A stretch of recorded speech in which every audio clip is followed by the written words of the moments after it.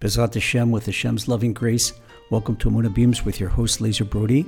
Today's episode is entitled, Dirty Old Men. I want to share with you a Hasidic parable that's perfect for this time of year.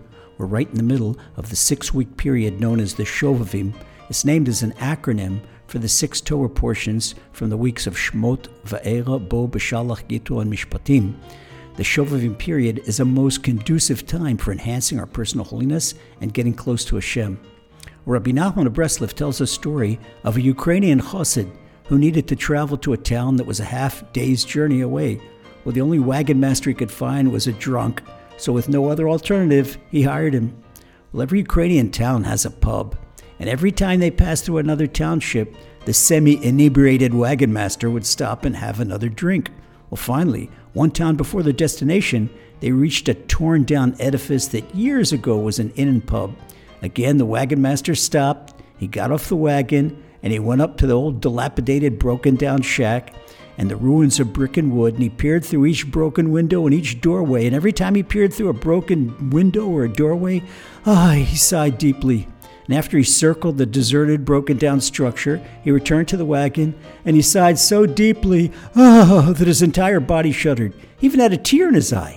Well, the chassid, he was puzzled. He asked the wagon master, I understand why you stopped at every pub in town, but why'd you stop at this old demolished inn, this old dilapidated shack? And why'd you look at every window and every broken doorway, and why are you so sad? Well, the wagon master sighed another deep sigh, and he said, this was the pub of all pubs.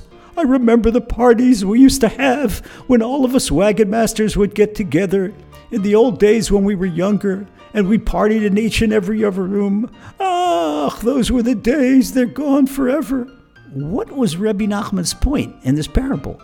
Well, the old wagon master was lamenting the broken down inn that no longer stood, while bittersweetly reminiscing about what he used to do there in his youth, but he can no longer do it in his old age.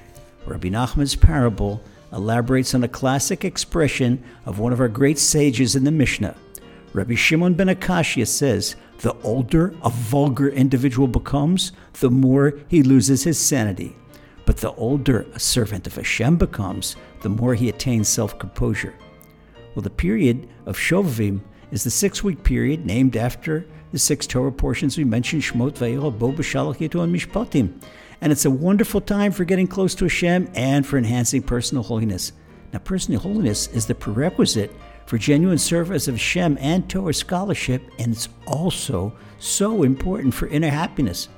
Our happiness depends on our holiness, and a lack of holiness, a person has negative traits such as arrogance. The time to strive for personal holiness is when we're young. That way, as we get older and our physical urges become weaker, we attain enhanced self-composure, and we channel the energy that we once needed to resist lust into deeper connecting with Hashem.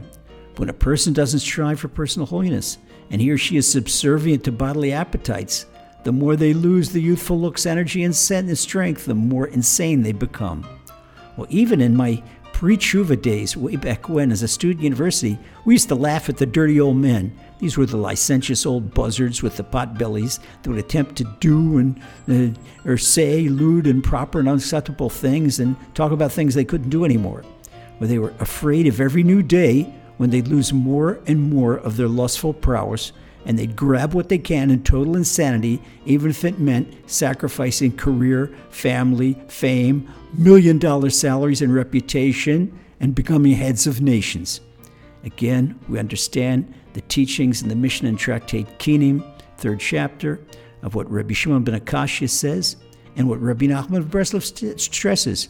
We can understand how politics, the media, and show business are full of these dirty old men, because they never worked on their personal holiness. So if you don't want your golden years to become a nightmare of insanity, make personal holiness a top priority. That way you can look forward to a future of joy and tranquility. May we also merit. Amen. God bless.